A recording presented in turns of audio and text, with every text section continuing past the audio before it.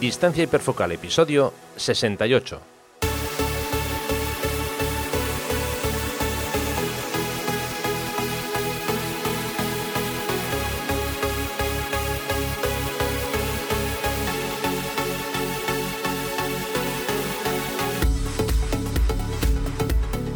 Hola, ¿qué tal? ¿Cómo estáis? Bienvenidos a un nuevo episodio de Distancia hiperfocal, el podcast de fotografía, de paisaje y viajes. Soy Rafa Irusta, fotógrafo profesional especializado en fotografía de paisaje, y un día más está conmigo Sandra Vallaure, fotógrafa, viajera y responsable del podcast Destinos y Faca. Hola Sandra, ¿qué tal? ¿Cómo va todo? Hola Rafa, pues muy bien, aquí encantada de estar un episodio más contigo y con el resto de los oyentes. Genial, me parece perfecto. Venga, hoy vamos a hablar sobre trabajos fotográficos dependiendo del uso final de dichos trabajos, y también vamos a conocer a una nueva fotógrafa que nos va a traer Sandra un poquito más tarde. Pero antes de empezar, quiero recordaros que ya tenéis disponibles los talleres del segundo semestre del año. Podéis consultar toda la información en rafairusta.com/talleres. Repito, rafairusta.com/talleres.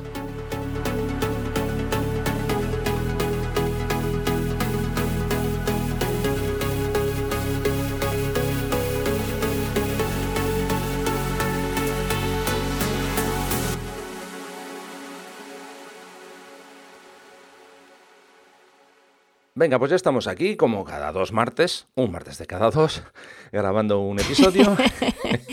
Y ya sabéis, os recordamos que os vamos a dejar todas las notas del programa en una de las entradas de mi blog, que corresponde al número del episodio. Bueno, a ver, Sandra, hoy vamos a hablar de ciertos trabajos fotográficos que hacemos dependiendo del uso final que le vamos a dar a esos trabajos. Habrá una parte en la que vamos a hablar de algo que no te gusta nada, pero... Lo siento, va a ser una sorpresa. Mientras no sea Instagram. No digo nada. Lo dejamos ahí, en una especie de limbo. Bueno, a ver, vamos a ir lógicamente por el principio, a empezar por el principio, ¿no? Yo creo que estamos todos de acuerdo que no es lo mismo preparar un trabajo para hacer una publicación en redes sociales que para hacer una publicación en una revista o para un periódico, o incluso para llevar, digamos, ese trabajo a una impresión fine art, ¿no? Hay una serie de cuestiones tanto técnicas como, digamos, de logística también que tenemos que tener en cuenta. En un primer lugar hay que tener bastante claro, como digo, ciertas cuestiones técnicas, el tamaño que vamos a utilizar con esa obra, ciertos ajustes, ya digo, en función de ese tamaño, y por supuesto también a veces, aunque parezca que no, hay que tener en cuenta cómo componemos, porque no es lo mismo hacer una composición para una imagen en horizontal que para una imagen en vertical. Yo, por ejemplo, en mi caso, yo siempre digo a los alumnos, cuando estamos en los talleres, siempre les digo lo mismo. Cuando vamos a una localización, por favor, intentad hacer una toma vertical y una toma horizontal. Que en muchos casos hay algunos que me dicen, ¿pero para qué quiero la misma toma en dos versiones? Bueno, pues es que no es la misma. Claro. Perdón que te interrumpa. No es la misma toma. Bien. Uh-huh. Puede ser que tenga elementos en común dentro de pero la composición no es la misma, los pesos visuales no son los mismos. El encuadre, por supuesto, no es el mismo. Claro. No sé, para mí son dos fotos diferentes, aunque tengan casi exactamente los mismos elementos dentro del encuadre. Claro. Sí, es que sobre todo la idea que cuando yo les digo esto, ¿no? La idea es para que ellos, por supuesto, trabajen la composición de otra forma diferente, y sobre todo porque en el caso que un día un editor de una revista o alguien les diga, o bueno, no tiene por qué ser una revista, puede ser simplemente, oye, que quiero una imagen para hacer un cartel, ¿no? Quiero que sea un cartel vertical y demás.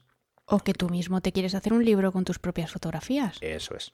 Por ejemplo. No, que ahora cuando estábamos empezando el episodio, como para variar, no nos hemos preparado nada, porque así nos gusta hacerlo a nosotros.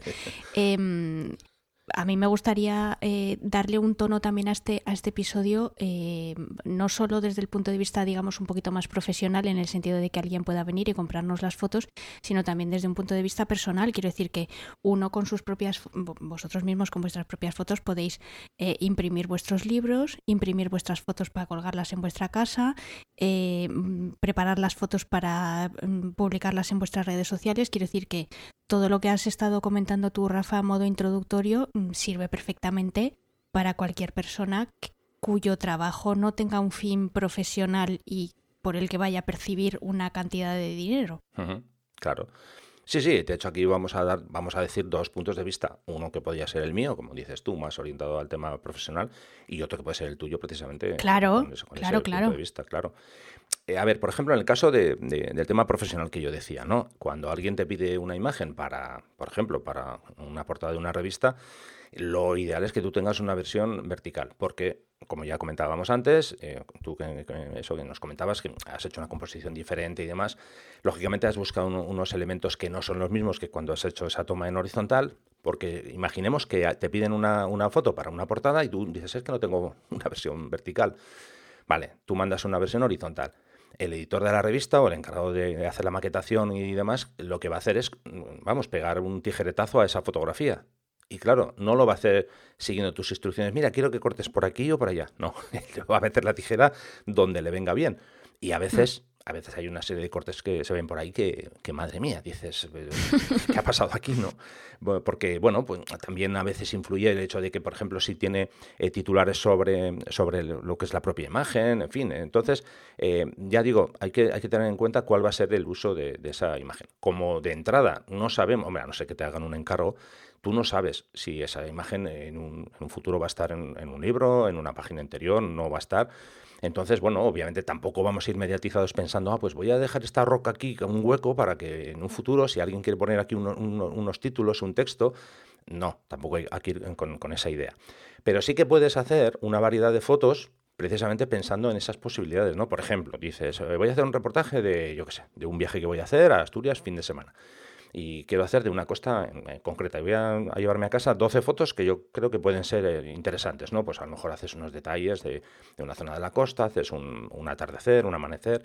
Y sí que ahí puedes, dentro de ese reportaje, o incluso ampliar ese reportaje, hacer más fotos, para tener por si acaso, donde haya algún tipo de encuadre con unas zonas un poquito más, o mejor dicho, un poquito menos recargadas de elementos, que tú puedas decir, pues incluso cuando yo envíe este reportaje a un posible cliente, le puedo poner yo un texto ahí, una especie de titular y demás. Eso es una opción también, que tú a la hora de preparar esa sesión puedes contar con ello. De todas formas, yo en mi caso, por ejemplo, yo tampoco voy con un guión de, mira, voy a preparar estas, porque esta sé que puede servir para portada, esta podría servir para página interior, porque, por ejemplo, dentro de una página interior puedes optar también como una foto, en orientación vertical, o decir, voy a hacer una panorámica porque así puede ocupar doble página. Es otra posibilidad, pero que tampoco hay que hacer por narices dentro del reportaje, no sé cuántas en vertical, no sé cuántas en horizontal, varias en formato panorámico, pues si quieren coger dos a doble página, no, tampoco ese es el tema, ¿no? Pero yo lo de hacer horizontal y vertical siempre lo recomiendo precisamente por eso, porque te obliga a hacer un doble trabajo de composición e incluso, también de esa forma puedes incluso llegar al punto de decir, pues yo qué sé, se me dan mejor las fotos verticales o se me dan mejor las fotos horizontales, ¿no? O me resulta más fácil hacer fotos en orientación vertical o con la orientación horizontal. Yo, por ejemplo, lo que sí veo es, en general, que hay una costumbre muy, muy implantada de disparar casi en exclusiva en horizontal. Eso lo veo muchísimo. Entonces toca la función ahí de pinchar un poco para que hagan fotos en formato vertical. Eso es algo bastante habitual. Hombre, yo lo que creo, y no sé si estarás de acuerdo con ello, es que siempre la parte compositiva, la parte estética y la parte de mensaje tienen que prevalecer sobre la parte de formato, posterior uso y cómo me pueden encajar en elementos adicionales que tenga que añadir a la foto. Pero eso no quita que si ya sabes de antemano para qué vas a usar una foto, pues que tengas también en cuenta otros pequeños elementos, ¿no? Pues lo que decíamos antes, por ejemplo, que si, yo qué sé, te vas de viaje a la India y luego de cada uno de tus viajes pues te sacas o te imprimes el típico álbum fotográfico, hombre, pues siempre está bien si ya tienes en mente un poco pues cuál puede ser la foto de portada o lo que tú decías, ¿no? O que algunas fotos pues ocupen la doble página, pero que eso no sea el primer pensamiento a la hora de componer o de pensar un poco en cómo va a ser nuestra creación o la producción de nuestra composición. No sé si estás de acuerdo con eso. Sí y no, y me voy a explicar. No, te cuento. Por regla general estoy totalmente de acuerdo contigo, pero sí que es cierto que luego puede darse el caso, por ejemplo, imaginemos que nosotros queremos trabajar con agencias de stock. Una agencia de stock, bueno, básicamente. Eso ya es otro caso, claro. Eso es. Sí, pero vamos a intentar dar un abanico amplio, ¿no?, de posibles usos de nuestras fotos. Si nosotros queremos subir imágenes a una agencia de stock, por ejemplo, claro, hay que pensar de otra forma diferente. Una cuestión es los aspectos, digamos, una colección de puntos o aspectos estéticos de cómo nos gustan a nosotros las fotos, y otra es la posible salida que vayan a tener esas fotos. Entonces, hay que tener muy claro cuál va a ser el fin, repito, de esto va el episodio, ¿no? El uso final de esas imágenes, ¿no? Entonces, no es lo mismo que hagas un reportaje pensando en un cliente concreto, o imaginemos que dices, mira, pues me voy a ir a la zona, no sé, de una zona concreta que hay un patronato de turismo, que tengo un contacto o no contacto, o quiero enviarles un trabajo. Bueno, pues puedes ir con una idea de cómo hacer ese reportaje, ¿no? Pero claro, si es algo más general, como, insisto, como subir fotos a una agencia de stock, pues que ahí tienes que hacerlo todo de forma, pues eso, más orientado y pensando en ese tipo de agencias. Por ejemplo, voy a contar un caso, esto no es de una agencia de stock, es de un cliente, pero bueno, que se puede aplicar perfectamente. Esto me sucedió hace unos años, no sé, 5 o 6 años, no recuerdo exactamente la fecha. Bueno, el caso es que me llaman de un patronato turístico para ver unas fotos, básicamente de la zona, digamos, cerca de donde yo vivo, ¿no? Bueno, pues voy con mi portfolio, tal, con el ordenador, entonces empiezo a enseñar fotos y claro, el cliente no me decía nada, miraba fotos, no me decía nada, ¿no? Y ya llegó un momento que paré yo y digo, bueno, no sé, coméntame un poco porque igual te estoy enseñando cosas que no tienen nada que ver con lo que tú estás buscando. Y dice, es que, claro, veo tus fotos y es que no hay gente. Y claro, tiene toda la razón, porque yo hago un tipo de fotografía de paisaje precisamente que no quiero gente, ¿no? Y claro, él lo que buscaba era, obviamente, que hubiera gente, porque él me decía, no, es que claro, es que como queremos promocionar esta zona y tal, pues, hombre, pues no sé, alguien con una mochila, tal, que es lógico. No, hombre, y además que tiene toda la lógica. Claro, sí, por eso. Entonces, por eso digo que, claro, yo cuando hago mis fotos de paisaje, yo no las hago pensando en, voy a vender esta foto a Pepito, Juanito, no. Yo hago fotos de paisaje porque me gustan y digamos que la opción de venderlas está en un segundo plano. Alguien puede decir, tío, pues esto, no sé, es un poco contraproducente, ¿no? Bueno, pues eso, cada uno se plantea su trabajo y sus fotos de una forma. Yo, en mi caso concreto, tengo ese plan, ¿no? Entonces, claro, mis fotos, obviamente a ese cliente no le encajó ninguna, porque no había gente. Ellos buscaban fotos con gente. Entonces, es a lo que voy, que tú ahí tienes que plantearte cuál va a ser el uso que tú quieres darle a tus fotos. Si las haces porque es tu hobby, te gusta y ya está, pues ahí la verdad que tampoco tienes que comerte mucho la cabeza, ¿no? Otra cosa es que tú quieras ganarte la vida con tus fotos, quieras vender ese trabajo. Ese ha sido un caso. Pero bueno, ahora voy a contar un caso muchísimo más reciente. Calculo que ha sido hace un par de meses, una cosa así. Y esto es algo que no me había pasado nunca. Y bueno, es literal, os voy a leer una parte. Os explico un poco cómo fue la mecánica. Bueno, una persona, una chica, se pone en contacto conmigo, que me dice que le gustan mis fotos y que está interesada en eso, en conocer más sobre mi trabajo y tal. Entonces, bueno, le preparo unas galerías, le mando las fotos, todo bien, mira las fotos y entonces me dice, oye, mira, os voy a leer, me dice, tus fotos son preciosas. Me imagino que son para revistas de fotografía o de promoción seria. Me pone seria entrecomillado. La verdad es que el estilo que llevan muchas revistas / periódicos en mi zona, hoy en día, es un estilo más normalito, y pone normalito entrecomillado. Y aquí viene lo interesante. Como si fuera una historia hecha por un turista, con fotos más comunes y no tan profesionales. Veo que las tuyas son más artísticas. Y entonces la pregunta final para terminar su correo es, ¿haces fotos más normalitas como las de los enlaces que te he mandado? Bueno, ella me envió unos enlaces, no voy a poner los enlaces, pero para que os hagáis una idea, el tipo de fotos son aquellas fotos que tú haces con tu iPhone, me da igual tu iPhone, tu Android, o sea, con tu teléfono inteligente, o con tu cámara compacta que vas así un poquito en plan informal. Nada de fotos que si una larga exposición aquí no sé cómo, que si una nocturna, no. Fotos normales, bueno, ya me lo decía ella, fotos más normalitas. Claro, me quedé bastante alucinado porque, no por nada, con esto no quiero decir que, oye, ¿cómo me pides fotos, digamos, inferiores a las que yo, según tú, a las que yo estoy haciendo, ¿no? No, pero me llamó la atención ese concepto, ¿no? Que claro, que ese tipo de publicaciones quieren fotos más, vamos a decir, más casuales, que no sean fotos tan elaboradas o tan, ya digo, que técnicamente destaquen. Y, hombre, a ver, al final, eso también me dio que pensar. Obviamente yo no voy a dejar de hacer las fotos que hago para entrar en ese mundillo, ¿no? Pero me llamó la atención que las agencias o revistas, periódicos, como ya me dice, que quieren ese otro tipo de fotografías. No sé cómo lo ves.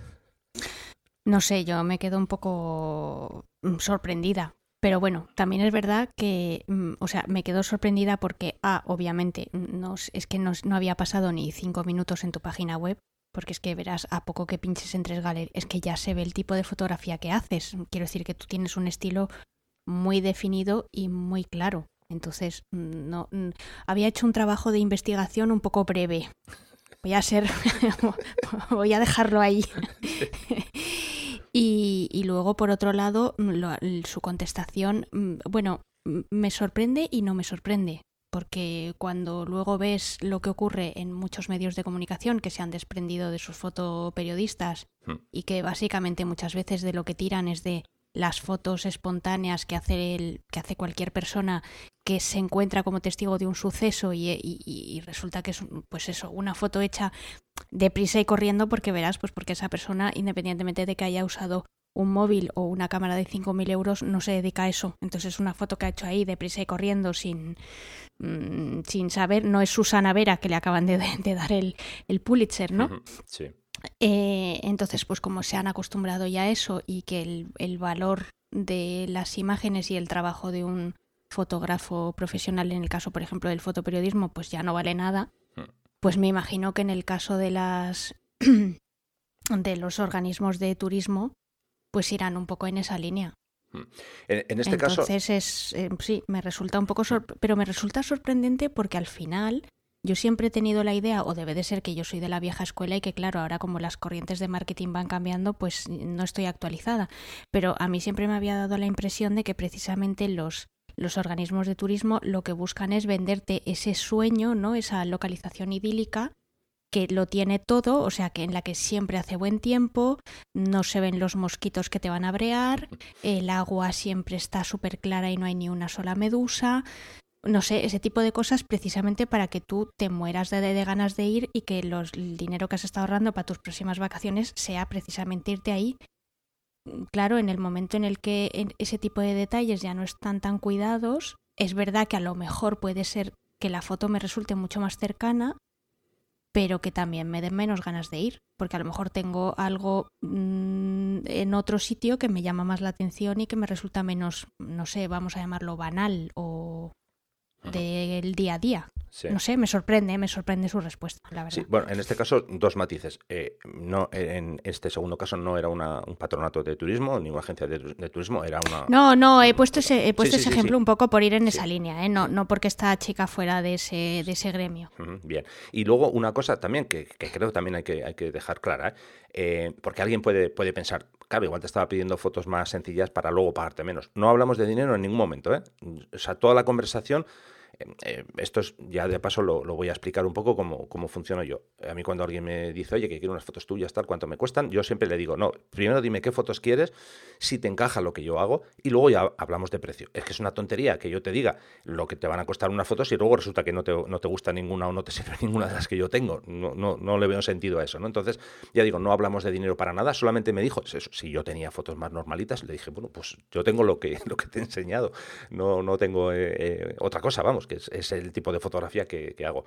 En todo momento la conversación fue bien, fue genial y no hubo ningún problema, pero eso, que me resultó curioso ese comentario de no, es que quiero fotos más normales. Más normales, bueno. Sí, pero vamos, de todas maneras es un ejemplo que la verdad es que lo has buscado estupendo para este programa, porque también, o sea, este episodio, porque también demuestra cuán subjetivo puede ser el uso de una imagen. Claro. Y no solo desde el punto de vista más comercial, como lo que estás contando tú, sino también desde un punto de vista más personal. O sea, que es que al final es tan subjetivo lo que tú quieres contar, cómo lo quieres contar y cómo lo quieres transmitir y a través de qué plataforma, que digamos que las posibilidades son infinitas y el hecho de tener eso de antemano y el tener esa especie de mensaje interiorizado de qué es lo que quiero hacer con esta foto antes incluso de hacerla o de planificarla, o bueno, depende del tiempo que le dediquéis desde el momento en el que tenéis la idea hasta que finalmente pulsáis el disparador, pues es un ejercicio muy interesante, tan interesante como el saber todos los aspectos técnicos de tu cámara o el ser un maestro de la composición. Claro, y luego, a ver, yo creo que también hay que, no sé, dedicarle 2 minutos a una reflexión sobre esto, ¿no? Y yo empiezo por mí. A veces, por ejemplo, en mi caso, yo tengo un control de calidad de mis fotos, ¿no? Y hay muchas fotos que no pasan ese corte. Pues no sé, porque la composición a lo mejor creo que no está a la altura o porque el foco no está perfecto como yo quiero. Y a veces, ya digo, hay fotos que dejo fuera y quizá por cosas tan sumamente tontas que tendría que dejarlas dentro de mi portfolio, ¿no? Porque nunca sabes que puede ser que haya un cliente que no busque esa luz de atardecer que flipas, que no, igual quiere un atardecer más normal. Puede ser, ya digo, nunca, eso al final nunca se sabe. A ver, por otro lado sí que es cierto que, lógicamente creo, que lo que hay que hacer es cuando alguien te pide una muestra de tu trabajo, enseñar lo mejor que tienes, creo yo. Eso por lo menos es lo que yo intento, ¿no? Pero ya digo, una cosa es lo que tú enseñas y cuando el cliente te dice, oye, mira, que quiero una colección de fotografías tuyas de Escocia, claro, que no enseñes solamente esas que son las mejores, sino igual hay algunas que están un poquito por debajo.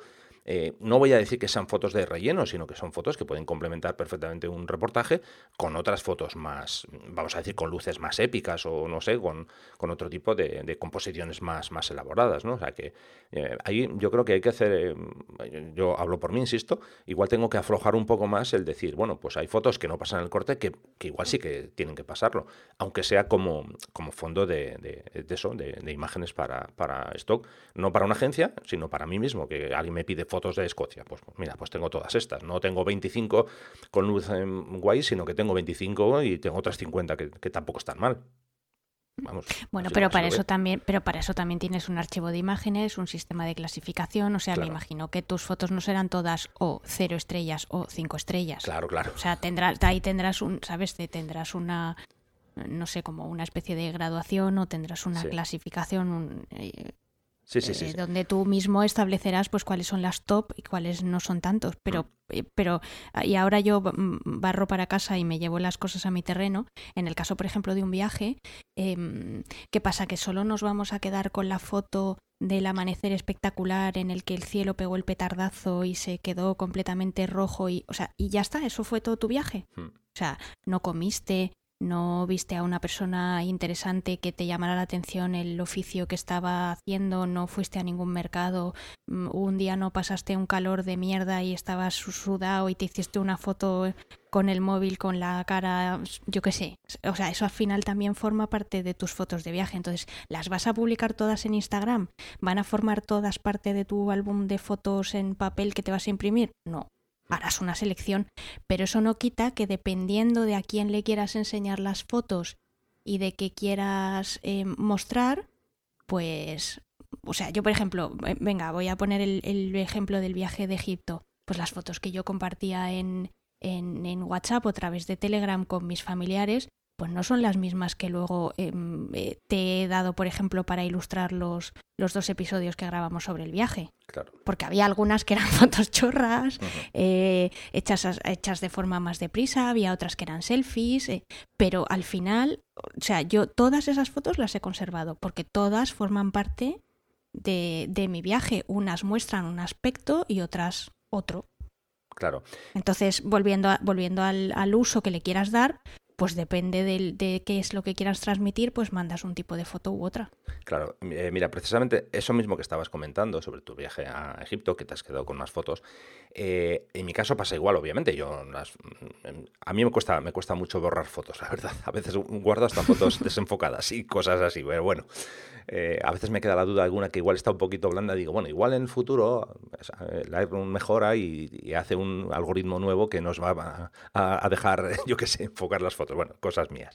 Entonces, yo, por ejemplo, lo que he estado haciendo estas últimas semanas es subir varios directos que he hecho en mi canal de YouTube, y lo que he ido ha sido contando mis viajes, ¿no? Básicamente los viajes que he hecho en estos últimos años. Y ese ha sido un escenario genial para introducir muchas fotos que obviamente no voy a compartir nunca en redes sociales, pues no por nada, porque, por ejemplo, yo que sé, igual estoy pensando ahora en un pueblo fantasma en el oeste de Estados Unidos que se llama Bodies, que está muy cerca de Yellowstone, del parque de Yosemite.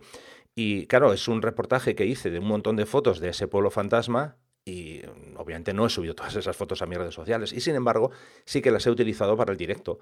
En el directo, pues eso, conté cómo fue el viaje, en fin, y ahí mostré un montón de fotos que al final forman parte de un reportaje grande que yo creo que no tiene mucha cabida en una red social al uso, pero sí que tiene cabida en un trabajo como ese, ¿no? Es como si fuera un pase de diapositivas, digámoslo así. Claro, es un relato, o sea, es una forma de ilustrar lo que tú ibas contando con tu voz o de tus experiencias. Eso es. O sea, por eso al final, bueno, pues en este caso el uso final que yo le he dado a esas fotos ha sido ese, ¿no? Luego claro, por eso, y perdona que te interrumpa, dime. Por eso quería insistir yo tanto al principio del episodio en el hecho de que el oyente no se quedara con la idea de que, bueno, esto es un episodio que vamos a hablar de un aspecto muy comercial. No es mi caso, no me interesa. No, estamos poniendo un montón de casos de, pues eso, de compartir fotos en Flickr, en YouTube, a través del móvil con tus familiares. O sea que la foto, por mucho que yo muchas veces diga, no, es que las fotos las hago para mí misma, que sí, pero bueno, luego también de vez en cuando algunas, pues me gusta enseñarlas, no tanto por decir que las he hecho yo, sino pues por mostrar otros sitios a través de mis ojos. Claro. Luego, aquí ya, digamos, para ir terminando ya, quiero introducir alguna cuestión un poco. Ya, pero un poco si más tenemos técnica. Mucho más que decir. Sí, bueno, todavía seguimos diciendo. Vale. Ahora quiero irme un poco más a algún aspecto técnico que yo creo que sí que es bueno que tengamos en cuenta, ¿no? A ver, a veces nos empeñamos, yo el primero, nos compramos una cámara de un montón de miles de euros, un objetivo súper bueno que, este tiene una nitidez maravillosa, estupenda, sí, todo eso perfecto, ¿no?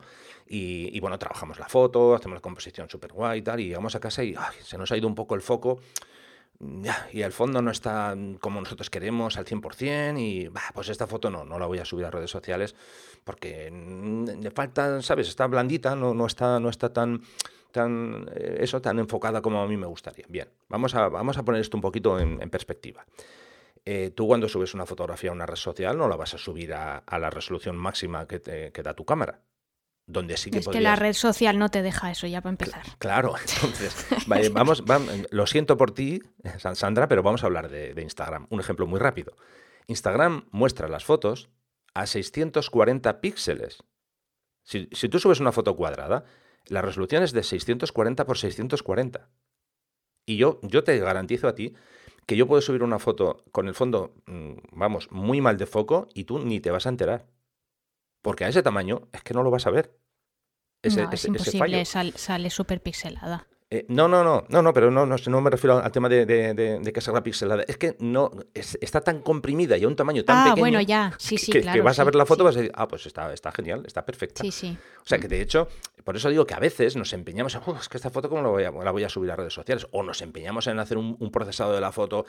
Quiero que salga todo perfectamente nítido desde el frente hasta el fondo, porque esto quiero que se vea al 100% de maravilla. Sí, vale, a una fotografía tamaño de resolución máxima. Y si luego la quieres imprimir con una impresora o con un plotter, vale.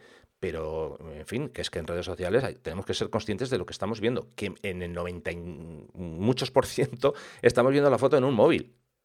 La pantallita del móvil. ¿En serio que crees que vas a poder ver ahí ese posible fallo? O sea, quiero decir que con esto tenemos que tener un poquito en cuenta eso, ¿no?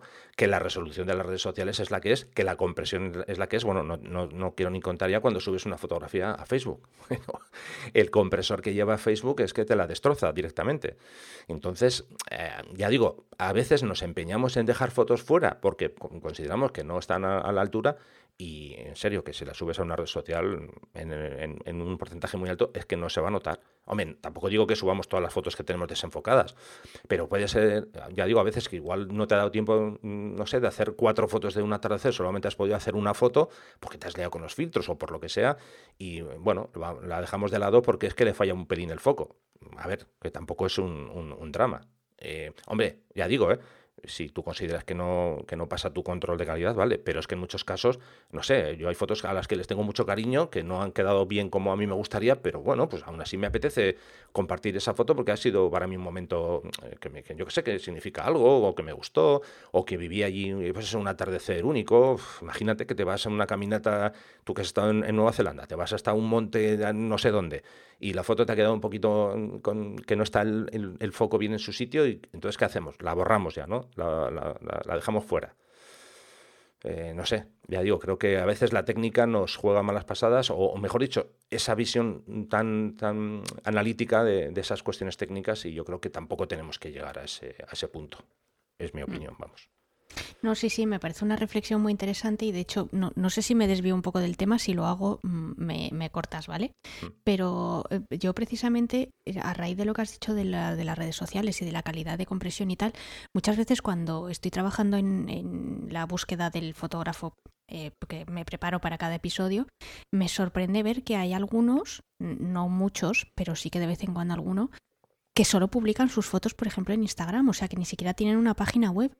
Sí. Y me sorprende cómo cómo digamos que apuestan todo a un único número, es decir, todo a Instagram, y qué pasa si un día cierra Instagram o bueno, no pensemos en eso, pero qué es lo que pasa con la calidad de esas fotos, es decir, cómo está disfrutando el espectador de mis fotos, porque al final las está disfrutando yo creo que en un entorno muy limitado, y me sorprende eso, el hecho de que haya fotógrafos más o menos profesionales, más o menos dedicados a esto, más o menos aficionados, que realmente se lo jueguen todo a una carta y que no quieran mostrar sus imágenes de otra manera o en otro soporte, pues véase a través de una página web o de otro tipo de servicio de alojamiento de imágenes que a lo mejor les podrían dar más opciones y más libertad, y no una plataforma, un soporte tan encorsetado como es Instagram, que por otro lado, y que esto no sirva de precedente porque por una vez voy a hablar bien de la red, entiendo que tenga que usar esos algoritmos, o sea, esas herramientas de compresión, porque si no, no hay servidor que lo aguante. Está claro. Pues mira, sobre esto podríamos dedicar casi, yo creo que un episodio entero, porque yo estoy totalmente de acuerdo contigo, esa mala apuesta que hace mucha gente. A ver, voy a intentar respirar hondo y no enrollarme mucho, ya digo, porque esto podría dar para un episodio. Yo he visto casos de fotógrafos que, a ver, ahora vamos a explicar de una forma muy rápida. Ahora mismo, a día de hoy, tú en Facebook puedes tener una cuenta personal y luego, en función de esa cuenta personal, puedes crear una página. Esto funciona de esa forma tan sencilla, ¿no? Mucha gente lo que hace es usar su cuenta personal para cosas personales, ya lo dice la propia denominación de la cuenta, y luego tienen su cuenta, vamos a decir, profesional. Claro, tú no puedes tener una cuenta, vamos a decir, profesional, o sea, lo que es una fanpage, no puedes tener esa página si no tienes una cuenta personal. Vale, una vez dicho eso, que hubo en su momento gente que empezó a subir sus fotos a la cuenta, a la fanpage, mejor dicho, no a su cuenta personal, sino a la otra. Hablo de la época en la que todavía en Facebook no había publicidad como hay ahora. Entonces, Facebook, digamos que premiaba eso, ¿no? Había gente que tenía muchísimos seguidores, una visibilidad muy alta. Bien, hasta que llegó el momento que dijo Facebook, uy, qué bien, tengo aquí un montón de gente con muchísimas fotos. Bueno, ha llegado el momento de la verdad y hay que pagar. Si tú quieres que se vean tus fotos, tienes que pagar. Claro, ¿qué pasa? Que si tú no pagas, tus fotos solamente las va a ver aproximadamente un 10% de la gente que te sigue. Esto es así. Puedes pensar que vas a engañar al algoritmo. Si tú no pagas, esto es así. Como mucho vas a llegar a un 10%. Claro, ¿qué pasa si tú has basado toda tu estrategia en subir todo tu portfolio a tu fanpage en Facebook y pretender que tus clientes vean esas fotos? Claro, ¿qué pasó a raíz de eso? tengo en mente ahora mismo el nombre de un fotógrafo alemán, que bueno, aquello, lo que salió de su boca fue tremendo, porque todo su potencial lo había puesto precisamente, como dices tú, todos los huevos en la misma cesta de su estrategia basada en la fanpage de Facebook. Claro, no tenía visibilidad. Si no pagas, no hay visibilidad. En Instagram pasa un poco, algo parecido. Tú tienes un porcentaje, no sé si es del 10 o igual es un poco más alto, no lo sé, de que la gente que ve tus fotos es solamente un porcentaje, como digo, de un 10% de todos los que te siguen. O sea, si a ti te siguen 20.000 personas, dices tú, qué guay, 20.000 personas. Claro, tú luego ves el engagement, o sea, el número de visitas que tienen o de likes que tiene esa foto. Y igual te llevas una sorpresa y dices, hombre, es que le siguen 20.000 y solo tiene, yo qué sé, 1.500, 1.600 likes. Claro, es que esas son las cifras, vamos a decir, normales. Lo anormal es cuando alguien tiene de repente 5.000 y pico likes en una foto. Es o porque la foto ha funcionado muy bien y ha tenido mucho, vamos a decir, mucho retweet, mucha propagación, o el tío ha pagado para que esa foto tenga ese rendimiento. Entonces, es lo de apostar todo a una red social. Es lo peor que puedes hacer. Sí, es un poco arriesgado. En general, apostar todo a una carta es un poco arriesgado, pero incluso en los yendo a ejemplos de gente que tenga menos seguidores o que tenga menos visibilidad, si estás en un club de fotografía o tienes un grupo bastante grande de amigos con los que compartes la afición de hacer fotos, es que también si tú publicas fotos precisamente para que te las vean o para que te las critiquen o para, no sé, o para lo que sea, ¿no? Aprender de esas fotos o enseñárselas a alguien porque quieres compartir un momento especial. Si esa foto no le llega a la persona que a ti te interesa, entonces ¿cuál es la gracia? No sé. Te lo digo. A ver, me refiero desde el punto de vista de que tú la estás compartiendo en un sitio porque lo que te interesa o lo que te apetece es que alguien las vea de alguna manera, o bien ya sea para criticártelas, o bien ya sea para disfrutarlas, o bien, hombre, porque si no, pues la otra opción es que te las dejas en tu disco duro, te pones una tarde de domingo lluvioso con un café y te pones a verlas tú y las disfrutas igualmente y vuelves a vivir ese momento tan alucinante que viviste cuando hiciste la foto, o sea, y que es una opción también estupenda y súper válida, ¿eh? Sí, pero bueno. Claro, si luego resulta que las publicas en una plataforma que lo que hace es que las esconde, pues es que ya me dirás tú cuál es la gracia. Las esconde si no pagas. Bueno, claro. Si pagas no hay Hombre, problema. Claro. Sí. Aquí, al final, todo se trata de money. Si tú pagas, Facebook muestra tu foto, claro que sí. Y cuanto más pagas, más la muestra. Esto es así. Quiero decir que alguien igual dice, ¿qué están diciendo? Sí, esto funciona así. Bienvenidos al mundo de la publicidad en las redes sociales, ¿no? En fin, que esto es así. Dinero por visibilidad, no hay otra. En fin, yo creo que le hemos dado un repaso. Sí, porque al final yo creo que con esto también hemos concluido que sí, que también es interesante saber dónde vas a publicar tus fotos y qué vas a hacer con ellas y para qué las vas a usar. Consejo, ¿y qué visibilidad van a tener? Perdón. Eso es. Consejo común, que tú lo has iniciado y yo he continuado un poco por ahí. Mejor que tengáis una página web, que no os olvidéis de mantener esa página web viva. Está muy bien que cada vez que sale una red social apostemos por ella, por lo menos para probar. Tuvo su momento Facebook. Yo creo que ahora el momento es más de Instagram. Ha habido redes sociales que han durado menos. Me viene a la cabeza ahora una red social que no sé todavía si está funcionando o no, que se llama Vero. Tuvo un boom de un mes y yo ya no he vuelto a saber nada. De hecho, la gente que yo conozco no me dicen que suben fotos a esa red social, por ejemplo, ¿no?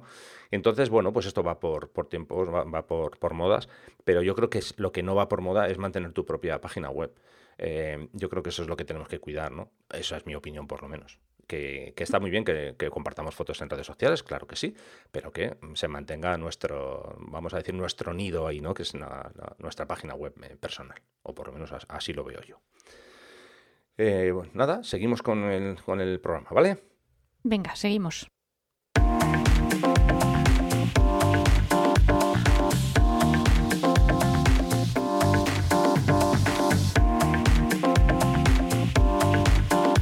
En Distancia Hiperfocal hablamos de viajes con Sandra Vallaure.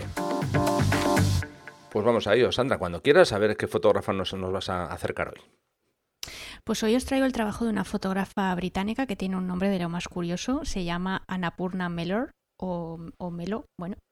Y bueno, pues como os he dicho, es una fotógrafa británica de viajes, también es escritora, es decir, que combina sus dos pasiones y bueno, pues vive en Manchester. La verdad es que es una fotógrafa poco conocida y la descubrí hace relativamente poco, ahí investigando a través de las recomendaciones de otro fotógrafo del que seguramente os hablaré en un episodio futuro.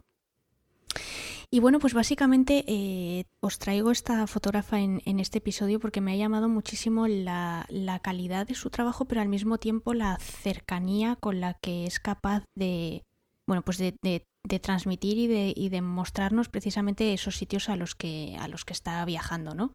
Como en muchos de los casos que ya os he contado de fotógrafos que he traído en episodios anteriores, el interés por la fotografía, pues surge en uno de sus primeros grandes viajes, termina sus estudios, se compra un billete de ida a Katmandú y a partir de ahí pues empieza a vagar y a viajar durante un año por Asia.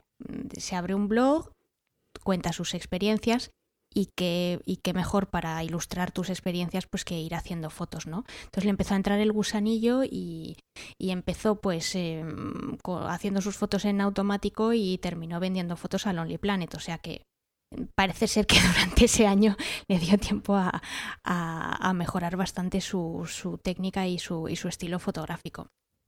Entonces es muy interesante cómo ella pues precisamente combina esa pasión por la escritura con su interés por la fotografía y cómo tiene o es capaz de tener una visión muy global del sitio en el que está, porque al final, digamos que a través de las palabras y de las imágenes es capaz de transmitir cosas iguales pero de una manera diferente y sobre todo complementaria, ¿no? Entonces, si os metéis en su página web, que además os he dejado también su página de Facebook y su perfil de Instagram, pero bueno, yo creo que las fotos se disfrutan mejor a través de su página web porque se pueden ver a un tamaño un poco mayor, vais a ver que precisamente no busca una imagen, pues eso, que sea perfecta para publicar en Instagram o que se pueda vender como una imagen de archivo, ¿no? Sino que muchas veces parece que son esas fotos que decías tú, Rafa, que te comentaba esta chica, más normales, ¿no? Uh-huh. Y es que son fotos que tú las ves y son fotos de mucha calidad, pero parecen como muy improvisadas, o por lo menos a mí me lo parecen. Cuando las veáis ya me diréis qué os parecen, pero parecen que son fotos precisamente no pensadas, en las que, bueno, obviamente se nota a la hora de hacer fotos de gente que no hay ningún tipo de iluminación extra, o sea, ella no se dedica a ir cargando por el mundo con iluminación artificial, reflectores, etcétera, etcétera, como pueden hacer otros fotógrafos, sino que ella llega, ve a alguien interesante, pum, le hace la foto y se acabó, ¿no? Entonces son fotos como muy espontáneas, muy frescas, me parecen muy naturales y me resulta sorprendente que una persona que se dedica profesionalmente a esto consiga precisamente esa cercanía, ¿no? El que parezca muy fácil, el que parezca que bueno, que le salió porque sí, ¿no? Un poco casi como por casualidad. Entonces me ha llamado muchísimo la atención su trabajo y de hecho, pues ya os digo que la descubrí hace poco y en estos días que he estado preparando esta sección, hubo un día que ya directamente, o sea, tuve que cerrar el navegador porque es que llevaba ya una hora viendo sus fotos y dije, bueno, igual ya está bien. Igual me tengo que dedicar a otra cosita. Entonces, bueno, ya veréis que además es algo que llama la atención porque no lo ha conseguido precisamente únicamente en un destino. Veréis que ha viajado por bastantes países del mundo y tenéis ejemplos, os he puesto enlaces en lo que luego tendréis en las notas del programa, pues a su galería, por ejemplo, de Marruecos o de Egipto o de la India, y vais a ver también que ella combina algunas de las cosas que también he ido diciendo a lo largo de este episodio, ¿no? Que si de repente se ha encontrado un paisaje maravilloso, evidentemente lo ha fotografiado, pero que si se ha encontrado una persona interesante o que si ese día había comido algo que le había llamado mucho la atención, también lo incluye dentro de esa galería de lo que supone ese viaje o esa experiencia, ¿no? Con lo cual es muy interesante ver cómo ella, y volviendo un poco a repetirme sobre lo que he dicho al principio, tiene una visión global. Es decir, que fotografía distintos aspectos de ese país o de ese destino con la idea de ser capaz de, pues de reflejar absolutamente todo lo que conforma la experiencia de ese viaje y las características y cosas especiales o mágicas que tiene ese sitio, ¿no? Y luego me imagino, porque tampoco he tenido tiempo de leer alguno de los artículos que seguramente publicará pues no sé, en revistas o donde sea.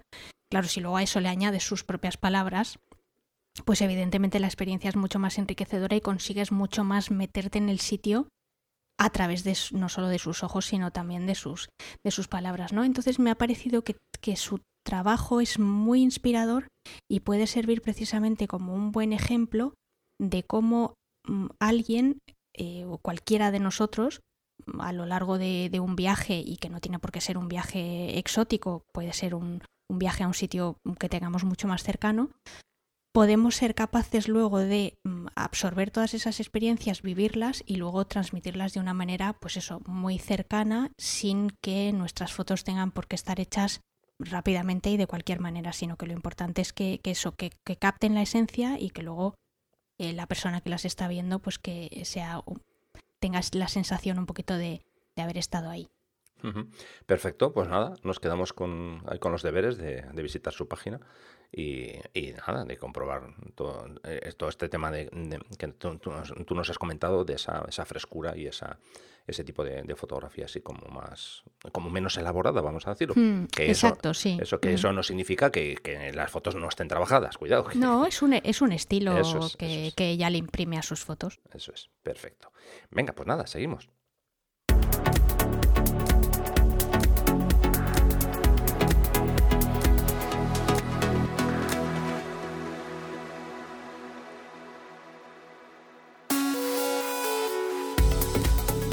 Bueno, Sandra, pues a mí la verdad que se me ha hecho muy cortito, ya hemos llegado al final, estamos ya en tiempo de despedida y nada, pues que ha sido como siempre un placer tenerte aquí, haciéndonos compañía y, como no, acercándonos al trabajo de, en este caso, una fotógrafa. Así que cuando quieras, cuentas a los oyentes cómo pueden contactar con nosotros y demás. Lo que los oyentes no saben es que siempre antes de empezar a grabar tenemos ese miedo de ¿tendremos suficiente con este tema como para llenar el tiempo del episodio? ¿Cuántas veces nos hemos preguntado eso?